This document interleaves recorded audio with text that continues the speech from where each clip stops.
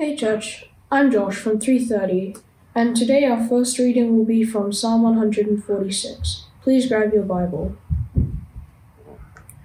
Praise the Lord. Praise the Lord, my soul. I will praise the Lord all my life. I will sing praise to my God as long as I live. Do not put your trust in princes, in human beings who cannot save. When their spirit departs, they return to the ground. On that very day their plans come to nothing. Blessed are those who help the God of Jacob, whose hope is the Lord their God. He is the maker of heaven and earth, the sea and everything in them. He remains faithful forever. He upholds the cause of the oppressed and gives food to the hungry. The Lord sets prisoners free. The Lord gives sight to the blind. The Lord lifts up those who are bowed down. The Lord loves the righteous. The Lord watches over the foreigner and sustains the fatherless and the widow. But he frustrates the way of the wicked. The Lord reigns forever. Your God, O Zion, for all generations. Praise the Lord. Hello, I'm Vicky from 8 O'Clock Church at Neutral Bay. The second reading is Psalm 148. Please read along with me. Psalm 148. Praise the Lord. Praise the Lord from the heavens. Praise him in the heights above. Praise him, all his angels. Praise him, all his heavenly hosts. Praise him, sun and moon. Praise him, all you shining stars. Praise him, you highest heavens, and you waters above the skies. Let them praise the name of the Lord, for at his command they were created, and he established them forever and ever. He issued a decree that will never pass away. Praise the Lord from the earth, you great sea creatures and all ocean depths. Lightning and hail, snow and clouds, stormy winds that do his bidding. You mountains and all hills, fruit trees and all cedars, wild animals and all cattle, small creatures and flying birds. Kings of the earth and all nations, you princes and all rulers on earth, young men and women, old men and children. Let them praise the name of the Lord, for his name alone is exalted. His splendor is above the earth and the heavens, and he has raised up for his people a horn, the praise of all his faithful servants of Israel, the people close to his heart. Praise the Lord. This is the word of the Lord. Thanks be to God. Well, today we come to the end of our series, Though the Seasons Change, as we've been exploring the book of Psalms. And as we come to the end of this big book, we're not only doing one psalm, we're doing 5 psalms. You're welcome. The last 5. 146, 47, 48, 49 and 50. As we come to the end, let me kick things off by talking a bit about superhero films, namely Marvel movies. Iron Man, Spider-Man, that kind of thing. Now, I know some of you might be tempted to switch off, right?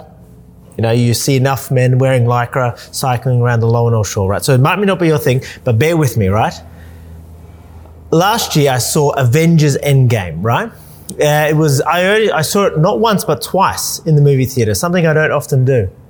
But as I was sitting there watching this film in a movie theatre, remember those, I was just blown away. Because what you're going to realise is this film had 22 other films leading up to it, right? Each with their different storylines, but bit by bit pieced together to create the last one, Avengers Endgame. And there, at the end of that film, there's Captain America, all alone, facing off Thanos, the bad guy, with a big army. And then he looks to his side and sees through this magical teleportation kind of circle thing, all the other superheroes from all the other films are behind him. And he says those words, Avengers Assemble. Now, I don't often cry in movies, but I did share a tear in that beautiful moment. And it's kind of like the end of Psalms, where it's this triumphant ending, where all the themes, all the different characteristics of God come out right at the end with a big bang of celebration.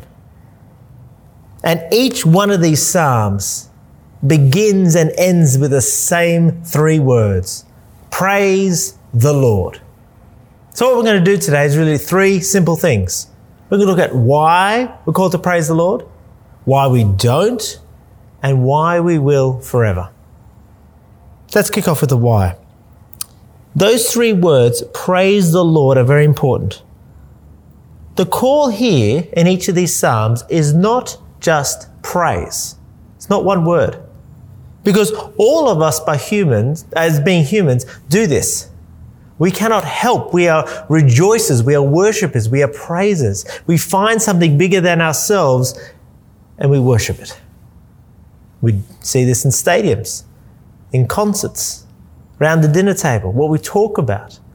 We praise something. The call here is not just to praise, but to praise what? The Lord. Have a look at Psalm 148. There again, it begins, praise the Lord, and ends with praise the Lord. And in between is sandwiched all the different things that are praising the Lord. Have a look. Verse, 3. Praise him, sun and moon. Praise him, all you shining stars. Praise him, you highest heavens and you waters above the skies. Jump down to verse 7. Praise the Lord from the earth, you great sea creatures in all ocean depths, lightning and hail, snow and clouds, stormy winds that do his bidding. You mountains and all hills, fruit trees and cedars, wild animals and cattle, small creatures and flying birds. I remember reading the Bible with a mate who from a Muslim background. And we were talking about how is it that animals can praise God? How does nature praise God? Because he was saying in the Muslim faith, animals are whispering all the time, praise Allah, praise Allah. You just can't hear it as humans. But the Bible suggests something very different. Have a look at verse 5 of Psalm 148. It says, let them praise the name of the Lord, for at his command they were created. See, the Bible doesn't suggest that the sun and moon, birds and bats are whispering, hallelujah, hallelujah. No. By their very existence, by the fact that they were created, they are praising God. As the sun rises and sets, as the tides go in and out, as the bee makes honey, as the bird sings, they're doing what God has created them to do. And they praise the Lord because of it. The only creature on this planet that has a choice whether to praise God or not is you. See, the reason you exist is to praise the Lord. Rick Warren was right in his book Purpose Driven Life, for he begins his book by those words, life. It's not about you. Because God made you to bring him glory. Not because he had low self-esteem. No. The Father was delighting in the Son, the Spirit. They didn't need her. And yet, God made us, along with creation, to praise him. But as it says in Romans 1, we chose not to worship the Creator, but worship creation. To praise not the Lord, but anything else, sport, people, travel, pleasure, nature, self. The praise that was rightfully God's, we gave to what he had made. And I saw this the other day. I was watching MasterChef, and there one of the judges with a beautiful dish in front says, wow, this is why we exist. Really? We see it in other ways. We go on holidays and see beautiful waterfalls, amazing sunsets, great bushland, and we credit Mother Nature. Or we go on and on about how beautiful the landscape is, but ignore God. Do you know, if nature could speak, if the sun and moon, birds and bats could talk, you know what they'd say to us? You idiots! Why are you not praising the Lord? We are. Well, why are you thanking us, praising us? Why not give credit to the Creator? The meaning of our life brothers and sisters. It's not nothing. It's not 42. It's not to have children or have happiness or money. The meaning of life is in those 3 words, praise the Lord. So will you join with creation in doing exactly that? That's the why. What about the reasons why we don't? And there's 2 really in this collection of Psalms at the end. The first is found in Psalm 146, verse 3.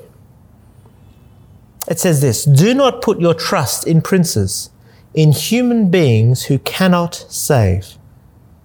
A prince, anyone who's basically someone we put our ultimate trust in, who we think will change things, provide for things, bring order, clarity, goodness, equality, freedom, whatever it is. There might be a politician, a musician, an influencer, an actor.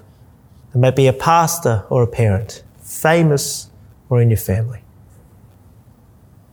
I remember talking to a mate of mine who the first time he could vote was the election between Howard and Kevin Rudd.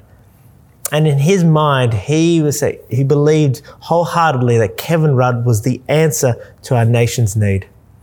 That he would be the one that would change this country for good. But I remember him saying a couple of years in, after Rudd was elected, he became so disappointed because he believed that Kevin would be the saviour of this country. And he was let down. Now, might not be for you, Kevin Rudd, but all of us have someone who we think will save us, where we put our hope in, that they will liberate us, they'll bring us hope. But the reason Psalm 146 is don't trust princes, don't trust human beings, is not just because they'll more than likely let you down, but because of a bigger reason. Have a look, verse 4. When their spirit departs, they return to the ground, and on that very day their plans come to nothing. See, we praise them. How good is she? How good is he? But when they die, so does our praise. And in an instant, it becomes outdated and past tense. Now, it's interesting. The same could be said of Jesus Christ. I mean, so much rided on him when he walked this earth. He was going to liberate Israel. He was the Messiah. He was going to change everything. But then he too died. And his followers were so dismayed, so depressed. This psalm says, verse 5, though, "Blessed are those whose help is God of Jacob, whose hope is in the Lord their God." See, the key difference between Jesus and any other human being, any other prince, is that Jesus did not stay dead, but rose again. So if you want progress, if you want peace, if you want perfection, if you want a hope that does not disappoint, it can only be found in the risen Lord Jesus. All other praise will become awkward and outdated if it is not in the Prince of Peace, the Lord Jesus.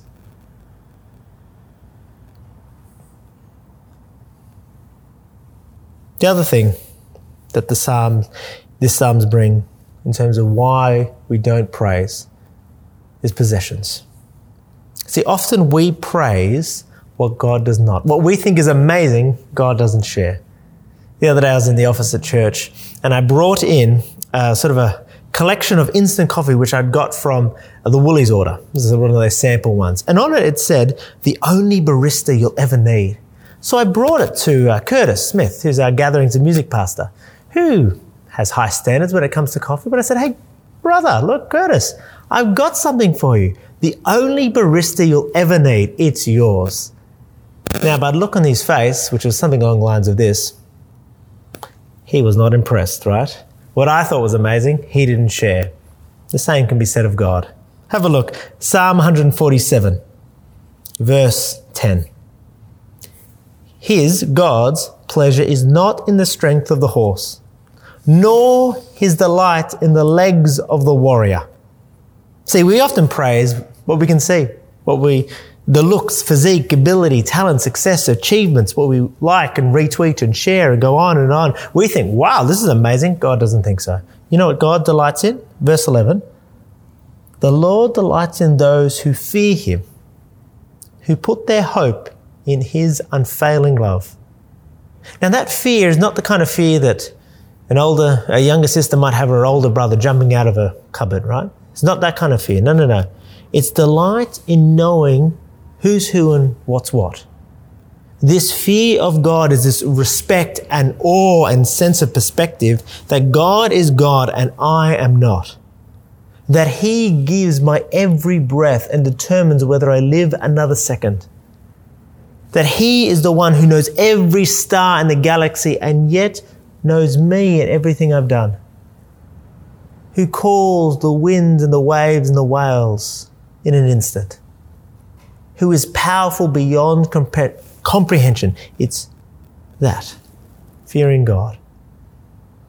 And it leads to putting trust in His unfailing love, knowing that everything else would fail. That's what that means.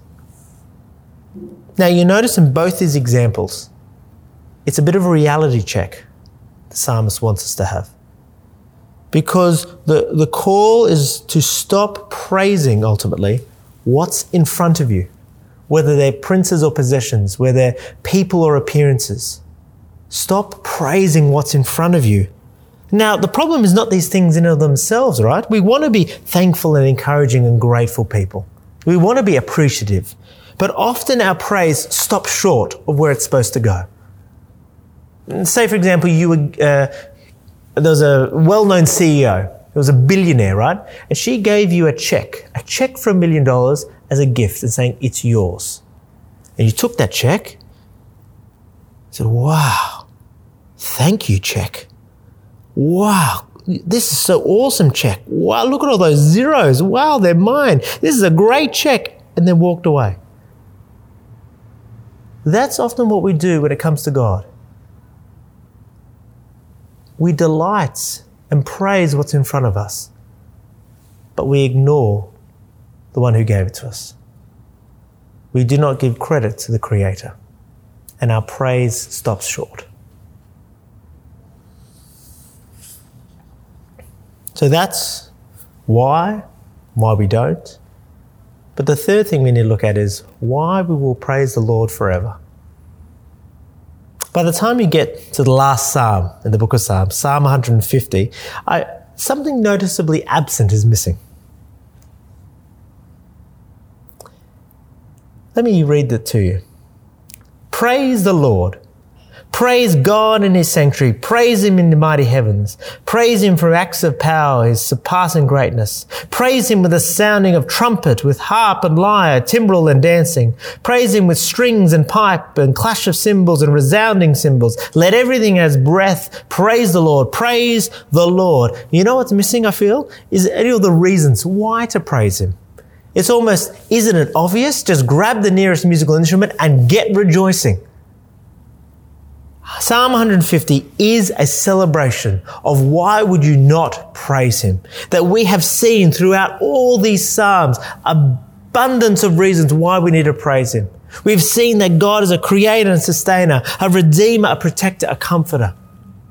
He delivers, He helps, He shepherds, He reigns, He speaks. There are truckloads of reasons why we should praise Him. So let's just praise Him. And what I love about this Psalm, particularly Psalm 150, it is a taste of heaven. It is a psalm of the future where Jesus will return and take all those who feared Him and put their trust in His unfailing love. And He'll take us to that new heavens and new earth, and there the praise will be outstanding and astonishing and out of this world.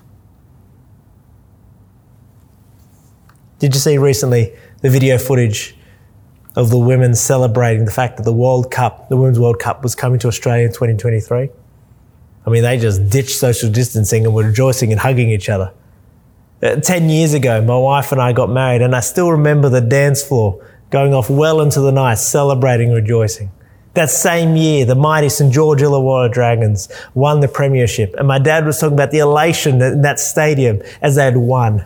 All of us have all sorts of experience of great celebration and joy, but nothing will compare to what is to come. As it says in Revelation 5, there will be thousands upon thousands of people who've put their trust in Jesus and gather around that throne and shouting the words, "Worthy is the Lamb who was slain to receive power and wealth and wisdom and strength and honor and glory and praise." Praise, friends. It's the language of heaven. The other day, I was walking the streets of Neutral Bay and my daughter was in the pram, Grace. And as we're just walking around the streets, doing a bit of shopping, she starts singing. Singing in the way a 3-year-old does.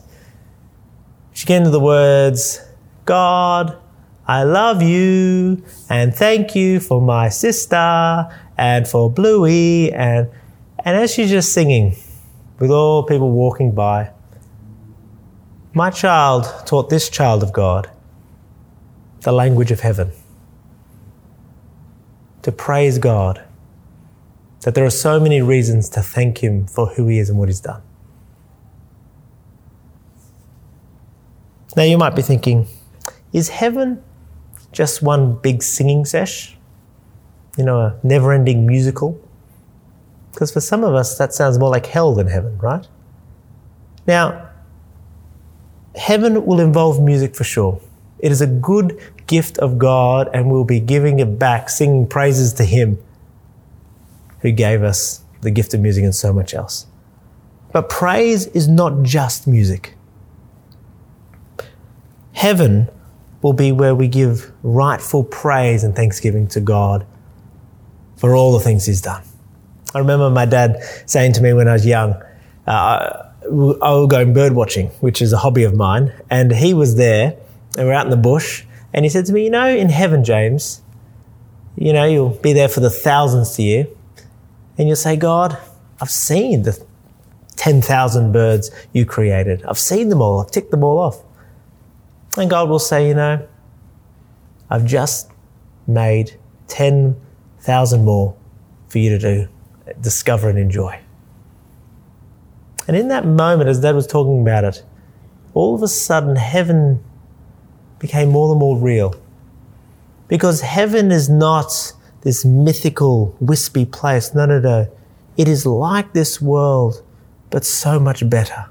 Free from sin and suffering and selfishness. Everything that is good and yet will be in right relationship with God and praise Him, delighting in His world and giving Him the credit that is due to Him.